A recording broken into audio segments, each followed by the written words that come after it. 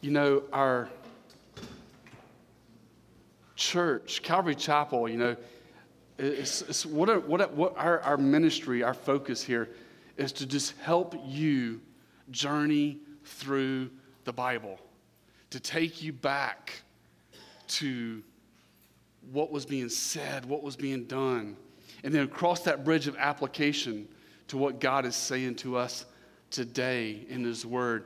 So I hope you're blessed. I really do. I pray and hope that you are blessed by the verse-by-verse teaching from the Bible. We live in a generation today that's very illiterate when it comes to the Bible. And that should not be said of in the church. Christians of all people, we should know our swords. We should know the Word of God, because it's the Word of God, Psalms 19:7, it's the law of the Lord, it's the Word of the Lord that converts the soul and changes us and transforms us. So let us do it this morning. We are journeying through 1 Timothy, and we're actually going to be picking up at verse 8 this morning in chapter 3.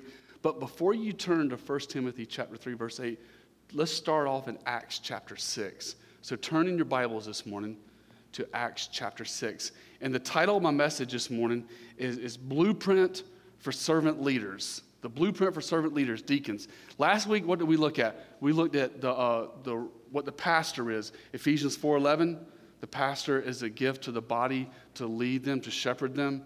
The word pastor comes from the Latin word for shepherd and leading the body. And then we also looked at the elders. We looked at the responsibility of elders. And we need to understand, we need to have a good biblical understanding of church leadership, our ecclesiology, our understanding of church, and that we do it by the book, that we do it by the word. So what we're looking at this morning is deacons. Deacons. That word deacon simply means a servant. I call it a servant leader. A deacon is a servant that holds a special place in the body, that leads. So let's start off in the first place where Scripture talks about deacons in Acts chapter 6, verses 1 through 5. Let's take a look at it.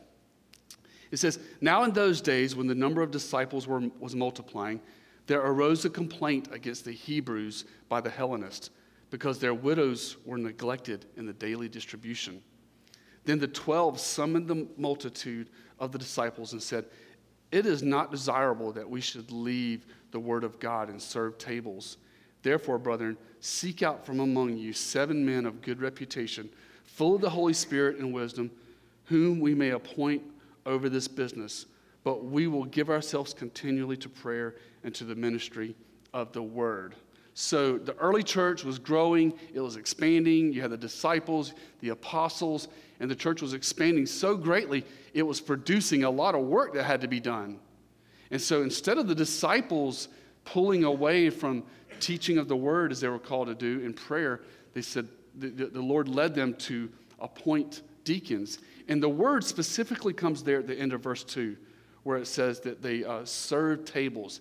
And that phrase, serve tables, comes from the root word from where we get the word deacon from. So deacons are, in the early church, they were there to serve tables. That's one example. The next example I have up on the screen, and it comes from Romans chapter 16, verses 1 and 2, and Paul's closing words in the book of Romans. He says, "I commend to you Phoebe, our sister, who is a servant." The Greek word there is diakonos. It means a deacon of the church in Centria, "that you may receive her in the Lord in a manner worthy of the saints, and assist her in whatever business she has need of you. For indeed, she has been a helper of many, and of myself also." So there you have 2 New Testament examples, the early church, the first century, where they had to have deacons. They had to have people to do the work of ministry. And Phoebe there, she was a servant, a deacon of the church at Centria. And church history tells us that Phoebe is actually the lady that the Apostle Paul gave the book of Romans to. And he was at Corinth, and he says, "Here, take this to Rome." He entrusted a faithful lady named Phoebe to take that gospel like over 900 miles travel from where she was to Rome. So this morning we're looking at the subject of deacons. These deacons are servant leaders that God raises up within the body. I like to call it the deacons, the servants, they are the backbone of the church. They are truly the backbone of the church. They are the ones who are getting the work done. They are the ones who are expressing God's love through tangible works, whether it be teaching or serving or loving on people or preparing food or teaching a class or working in the sound or video recording or worship folks. They are the backbone of the body. So now let's turn over to 1 Timothy chapter 3. We're looking at chapter 3, verses 8 through 16. And remember I told you a couple weeks ago that in the Bible, we have what we call the pastoral epistles. And we call that's 1 Timothy, 2 Timothy, and Titus. And that gives the church body instructions on how to effectively minister and to organize the body. So let's take a look at it. 1 Timothy chapter 3, we'll start at verse 8. The scripture says, likewise, deacons, here's the description of them. Likewise, deacons must be reverent. So the first principle here is a servant leader must be serious in their commitment to serve. That word reverent, some of your translations say, likewise, the deacon must be dignified. He must be respected. But the meaning of the word there is that they are serious. They are serious. So we can call them deacons. We can call them ministers. We can call them servant leaders. But this category of person serving in the body, you want them to be serious and focused and committed to their local body. In other words, they're not here 1 month and then they're gone the next. They're there, they're putting their hands to the plow, and they're serious. They're reverent. They're dignified. And then it says in verse 8, they're not double-tongued. They're not double-tongued. The second thing you want to see in a servant leader in this person is that their words are filled with honesty. Their words are filled with honesty and integrity. It matters what they say. You don't want someone serving in this servant leadership role that's hypocritical, or that gossips. Gossip kills a church. Gossip kills a body. It does so much damage. And so we have to be very protective and just obey what the word of the Lord says. Don't gossip about people. Don't talk about people behind their back. It is so wrong. I heard a story once of a lady in a church that she did it right. Somebody would come up to her and say, hey, I need to talk to you about such and such. And she'd name a person's name. And so she would say, hold on, let me go get that person. She'd go, let me go get that person. Let's bring them into the circle too. And by the time she got back with that person, there was no more conversation. So it should be with us. Our job is to speak words of encouragement to each other, to speak words of correction and hold people accountable. But we do that correction and accountability one-on-one in private, as the scripture says. But we got to be careful that we're lifting each other up. Words hurt. Words hurt. And then he says in verse 8 there, talking about this servant leader, this deacon, he says, not given to much wine. What's he saying there? What he's saying there is this servant leader doesn't misuse alcohol. Doesn't misuse alcohol. How do we misuse alcohol? We misuse alcohol when we get drunk. When we get drunk, we misuse alcohol when it becomes a vice and it controls us. We misuse alcohol when we become a stumbling block. Is it a sin to have a glass of wine or is it a sin to have a beer? I would say no. It's not. But it does become a sin when you become a stumbling block or it controls you. It becomes an idol in your life. Or you become intoxicated because the scripture clearly instructs us not to become drunk with wine. So that's what we're looking for in a servant leader. That's what we're looking for. So if somebody came up to me and said, Pastor David, I want to serve in the body here. I want to work for the Lord and do ministry for him. I would direct him to this passage and say, hey, brother, hey, sister, go look at this passage right here and see what it says. And this is what we're looking for. The next one there in verse 8, he says, not greedy for money. Not greedy for money. You could take this all different kind of ways. Simply put, a servant leader, a deacon, is one who manages their money well. They're a good manager of their money, and they're not driven by greed. They're not here to make a profit. They're not coming into the church and saying, hey, let me make money, let me sell my stuff. That's not what we're here for. That's not what we're here for. And they need to be good stewards of their money in their home and managing their finances and taking care of their home.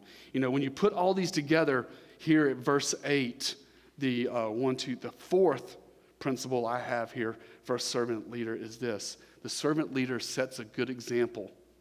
He sets a good example for others to follow. As Paul said in 1 Corinthians 11:1, he says, follow me as I follow Christ. So that's what we want.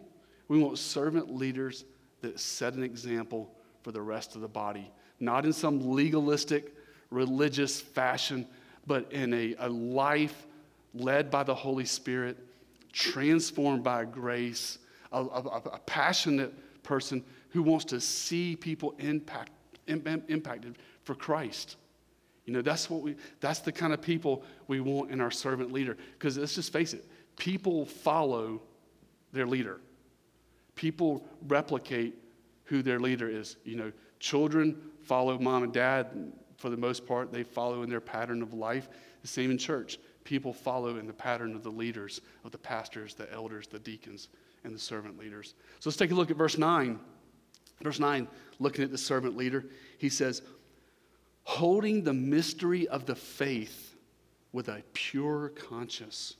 What's he saying here? He's saying that this servant leader here holds firmly to Scripture, holds firmly to God's word, and holding to the mystery of the faith. Not only is he holding firmly to Scripture, but he's holding firmly to faith in Christ Jesus.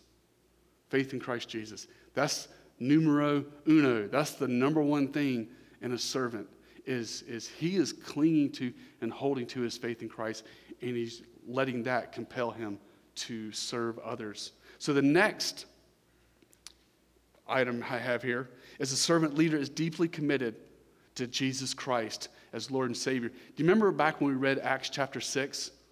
What was the disciples, what was their requirement for appointing the deacons?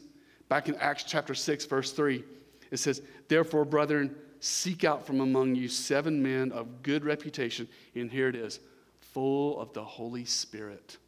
Full of the Holy Spirit and wisdom. These weren't novices. These were men that were committed to the cause of Christ. They were transformed. And that's what we want in the nucleus of the leadership of our church and all churches. So it should be in all fellowships. But they hold to the mystery of faith with a pure conscience. That word conscience means with knowledge. It means knowing, understanding, and living out what you know in your heart, in your mind, when it comes to the gospel of Christ. Verse 10. Verse 10 is a really good one. As I studied it this week, I was like, wow, this is good. This is a great principle for me because I've gaffed in this area so many times. It says, but let these also first be tested. Then let them serve as deacons, being found blameless. All leadership in the church. This could go in the home. This could go in the workplace. You could apply this principle in a lot of places. But all leaders at all levels, not just deacons, not just elders, not just pastors, but all leaders at all levels need to be proven. They need to be proven before they are appointed a position in the church. This is so important. This is so important that you kind of give it a trial run, okay, let's see how this works. Let's see how this fits. Let's see if this is a good fit for the church. Let's see if this is a good fit for the believer. That's okay, and it's biblical because it says it right there in verse 10. There's a lot we can learn. There's a lot we can learn when people are tested. Number one, the individual that wants to serve, they discover in their heart, is this really what I want to do? Is this really what I want to do? Is this really what God is calling me to do? They feel a calling. They want to do a ministry, so the church puts them in that place of ministry. And there should be a season of testing where the first couple weeks, first couple months, it varies depending on individual, but they find out, okay, is this what God has really called me to do? And God shows it to him. Yes, this is where I've called you to. Or he could say, no, I haven't called you here. I haven't called you here. This is not what I have for you. Then it shows another reason people should first be tested. It lets the leadership discover if this servant leader can be trusted. We don't just put anybody back there with the children. We don't just put anybody with our students. We want to know that these leaders, that these people that serve, these servant leaders, these deacons, are committed to their growth and that they're mature believers. So leadership discovers if the servant can be trusted. And we see this in all walks of life. You can go to a recruiter, go join the military, and, I want to be a mechanic. I want to be aviation operations. I want to be chemical. I want to be this. I want to be that. That's great that you have a specific job you want to do, but guess what you got to do first? You got to go through basic training. And it's tough. It's challenging. And the soldier, the individual, the military member has a gut check those first 2 weeks. Is this really what I want to do? As that drill sergeant's chewing your ear off, But it's good. That's good. That's good. There's a time, there's a season of testing. There's a season of, okay, is this what I really want to do? Sometimes we make decisions in life and we step out and we do things and then we learn afterwards, this wasn't the best thing for me. Guess what? That's okay. That's okay. That's part of life. That's part of learning. And Pastor David has experienced it so many times in my life, and I'm sure many of you have as well. But so there needs to be a time of testing, is what Scripture is saying in verse 10 for the leader. Now, let's look at verse 11. Verse 11, I'm going to spend a little time here, and I hope by teaching from verse 11 that my point is to show you how important it is to study your Bible. Sometimes we can just read through it, we can just peruse through it, not capture everything that's there. But let's look at verse 11. Verse 11 in the New King James says, likewise, their wives must be reverent, not slanderers, temperate, faithful in all things. Again, this is why you study your Bible. This is why you dig into the Word yourself and research it for yourself.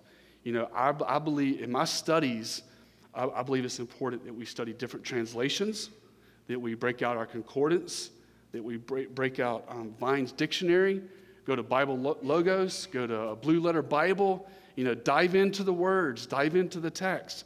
Because if you look over, thank you, they've already got it up. If you look over the NASB version, look at what it says. The same verse in the NASB says, women must likewise be dignified, not malicious gossips, but temperate, faithful in all things.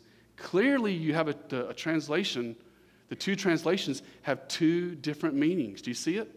One is talking about deacons' wives. The other one just says women. So here's the question. Which is he talking about? What is God saying through the Apostle Paul in this text? Is he talking about women in general? Or is he talking about the deacon's wife? Which is it? Give you a couple observations from my studies this week in looking into this verse. First off, before you get upset with the NASB translators or the King James translators, don't do that.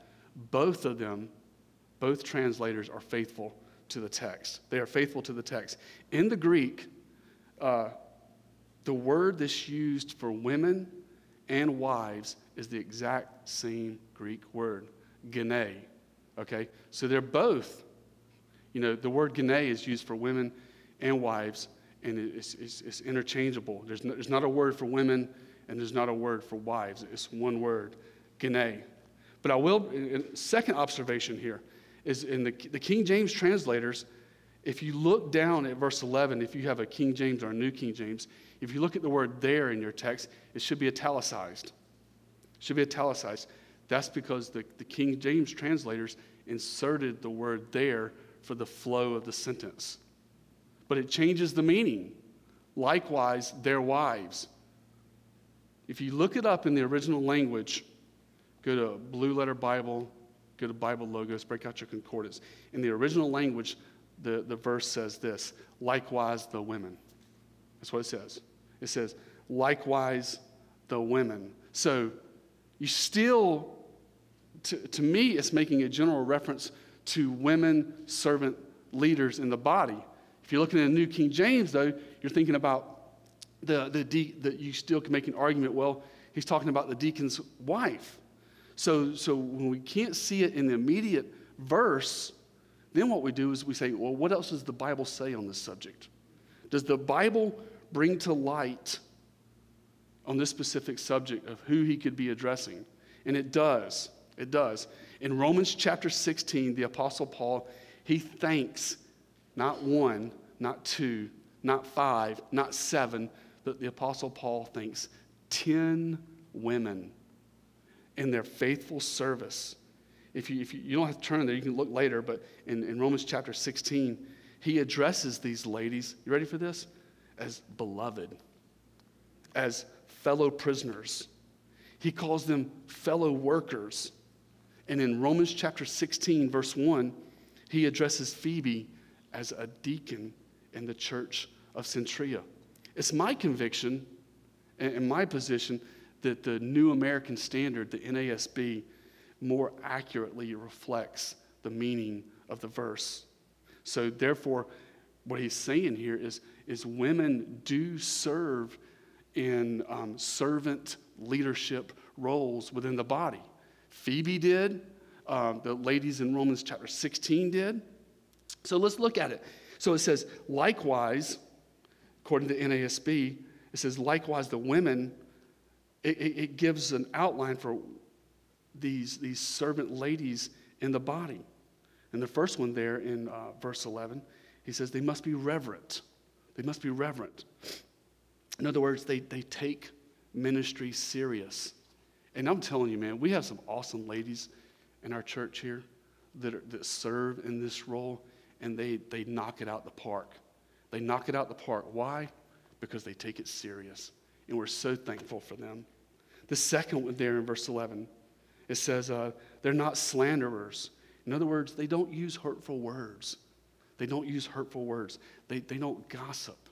Praise the Lord for that. You know, that's how you build ministry, is when we're not using hurtful words and we don't gossip. The next one there is they're temperate. They're temperate. In other words, these female, these ladies, these women in the servant role leadership, they're sober and they think clearly. A lot of the requirements that we see of the elders, we see in the deacons, and that they have a ministry, a major impact on the body. But they're sober and they think clearly. I go to my wife on a regular basis and ask for advice. And man, sometimes, man, she just knocks it out of the park. And she gives me some of the best advice I've ever had. And I'm very thankful for her. But we need to listen to our ladies. You know, they bring a lot of wisdom to the table. They bring a lot of understanding to the body of Christ. And we're very thankful for them. And then finally, he says in verse 11, he says, they're faithful in all things. They're faithful in all things. Some of your translations say they're trustworthy. And so it is with our ladies that are committed to the fellowship and to this servant role. They're trustworthy. In other words, you can, give them a ministry and let them run with it. Let them run with it. Let them fulfill that calling. Let them put that ministry together. We see that throughout the body. So now in verse 12, he goes back to men. He says, let deacons, and just another quick note right there. We also see in Scripture deaconesses and deacons. So he's going back, here in verse 12, he's going back to deacons, men. He says, let deacons be the husbands of one wife, ruling their children and their own houses well. We're looking for godly men who, love their wives.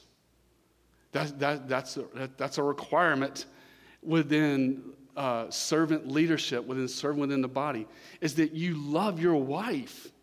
That you love your wife as Christ loved the church and gave himself for her. that you love your children, that you're doing your very best to impact your children and to lead them in a godly way and to lead them to the Lord. And that you do your very best, that you lead well, Let deacons be the husbands of one wife, ruling their children and their own houses as well. He's talking about matters at home. Now, I do not believe that a servant or a leader in the church is held responsible for an adult child. There comes an age of accountability where they have to accept responsibility. But in general, throughout the younger years of their life and as they grow up, you raise them in a godly home. You make sure they're in the house of God. And you make sure that they're in the Word, and you pray with them, and you set the example before them. That's what it means to be a godly leader in the home. Verse 13, he says, "For those who have served well as deacons obtain for themselves a good standing and great boldness in the faith, which is in Christ Jesus. For the men and women who serve as these servant leaders in the servant leader position, this deacon, you are the heart and soul of the church. You are the heart and soul of the body." And check this out. You ready for this? You're following the greatest example. You are following the greatest example, Jesus himself.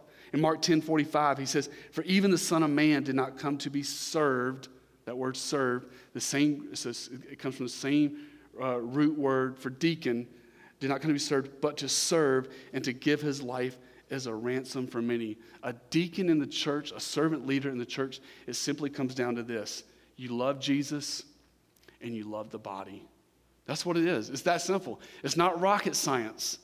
But you love the Lord Jesus Christ with all your heart, soul, and mind, and then you love the body. You love to come here and minister to the children. You love to come here and minister to the ladies. You love to come here and minister to the men. You love to come and be a part of the body and build them up. That's what he's saying here. That you obtain for yourselves a good standing. In other words, you're standing in a good place within the body to impact other people. And you have great boldness in the faith which is in Christ Jesus. But basically what I believe he's saying there is you're following in the footsteps of your Lord and Savior Jesus Christ. When he came to save the world, he came to serve the world.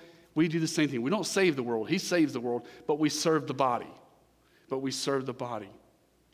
And then he says here, as we wrap this up in verses 14 through 16, "These things I write to you, though I hope to come to you shortly. But if I am delayed, I write so that you may know how you ought to conduct yourself in the house of God, which is the church of the living God, the pillar and ground of the truth." We remember that Paul, the reason behind this letter was Paul sent Timothy to Ephesus because things were not right.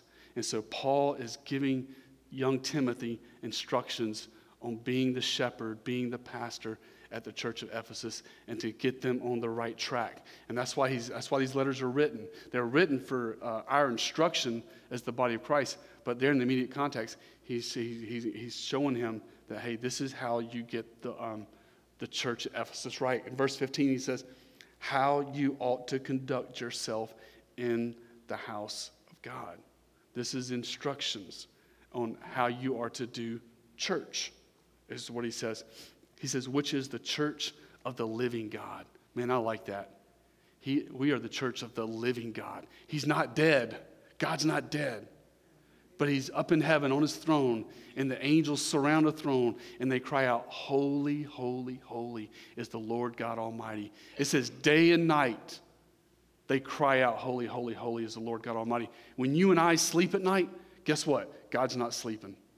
He's got a lot of children around this planet, on this globe that we live on, and he's taking care of them. And he's keeping everything moving. And he's in control.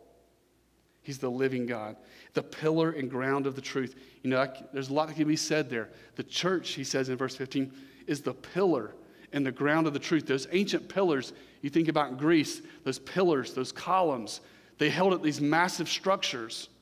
Well, the church is like the pillar, and the structure is the truth of the Bible. So we are the pillar, the church, and what do we uphold? The truth of who God is. We stand for the truth, and that's what we project to the world, is the truth of who Jesus is. When he says in John 14:6, I am the way, the truth, and the life. And Paul said in 2 Corinthians 13:8, I love this, the greatest philosophical statement in the Bible. He says this, for nothing can be done against the truth, but only for the truth. So we're not creating truth. We're not making up truth. We're just like a pillar, and we just hold it up. We just hold it up and believe it and cling to it. Then he says in verse 16, and what I love about verse 16 is this is what unites us all. Whether you're a pastor or an elder or a deacon or serving in the body, or whether you're down the street at the Baptist church or up the street at this other church, this is what unites all church leadership. He says, and without controversy, great is the mystery of godliness. God was manifested in the flesh, justified in the spirit, seen by angels, preached among the Gentiles, believed on in the world, and received up in glory. What's he given us in verse 16? Verse 16, that verse is giving us a panoramic view of Christ's life from beginning to end. And that's what unites us all. The NASB says one common confession that we all hold to, and that is the gospel. And the gospel of our Lord and Savior, Jesus. That he was born of a virgin, lived a sinless, perfect life, suffered and died at Calvary, rose from the grave, ascended on high. He's seated at the right hand of the Father. He will come again in the rapture. He will come again to receive his church. And that is the one thing that holds the body together. That's why I should be able to take you as a believer, put you on an airplane to the Ukraine, and you go to the Ukraine and visit, and you go and you visit a Christian church, and you should experience the same thing there that you experience here, because we are one body, because we're all united around one gospel, and that's the Word of God. Amen? So what do we look at? Because next week, as we move into chapter 4, we're going to be talking about the last days, and we're going to be talking about the ungodly times that we're in. But in 1 Timothy chapter 3, we saw the three offices, the three positions. You know, we talked about the pastor, which is the shepherd. We talked about the elders. The elders are there with the pastor, helping lead the body. And then deacons, which deacons could also be translated servants, servant leaders, diakonos. And we're very thankful for those guys. So what I'm going to do now is I'm going to pray for you guys. And I'm going to pray specifically this morning for those who serve here in the body of Christ. And for those of you who want to serve. And we're talking with people. We have applications we're going through and we're looking at. And our job at Calvary Chapel is that all people within our local body serve and operate in the gift that God has given them for the body. Because it takes the whole body working together. It's not just the pastor. It's not just the sound guys. But it's everyone working together to glorify the Lord and reach people with the gospel. Amen? So let's pray. Father God in heaven, thank you, Lord. Thank you for your word. Thank you for this study in 1 Timothy chapter 3 in church leadership, Father God. Father, I lift up all of our leaders, all of our elders, all of our deacons, all of our servant leaders, all those who serve in the body of Christ. And Father, thank you for this calling that you've given us, whether it's the marriage class, people serving and teaching in marriage class, people serving and leading in youth ministry. Father, I pray that you just encourage us and strengthen us, Father. And Father, I pray for those who desire to serve. I pray that you prepare their hearts, prepare their minds, God. And I pray that you lead us and guide us and direct us, Father, that as we grow as a church, Lord, that you will provide the elders and the deacons and the leaders Father, let us be thankful for those who serve in the body, and please bless them mightily. From those who serve our little babies in the toddler room to the worship folks on stage. God, will you strengthen us and encourage us, Father? And let us be about your business. And we thank you for this, Lord. In Jesus' name we pray. Amen.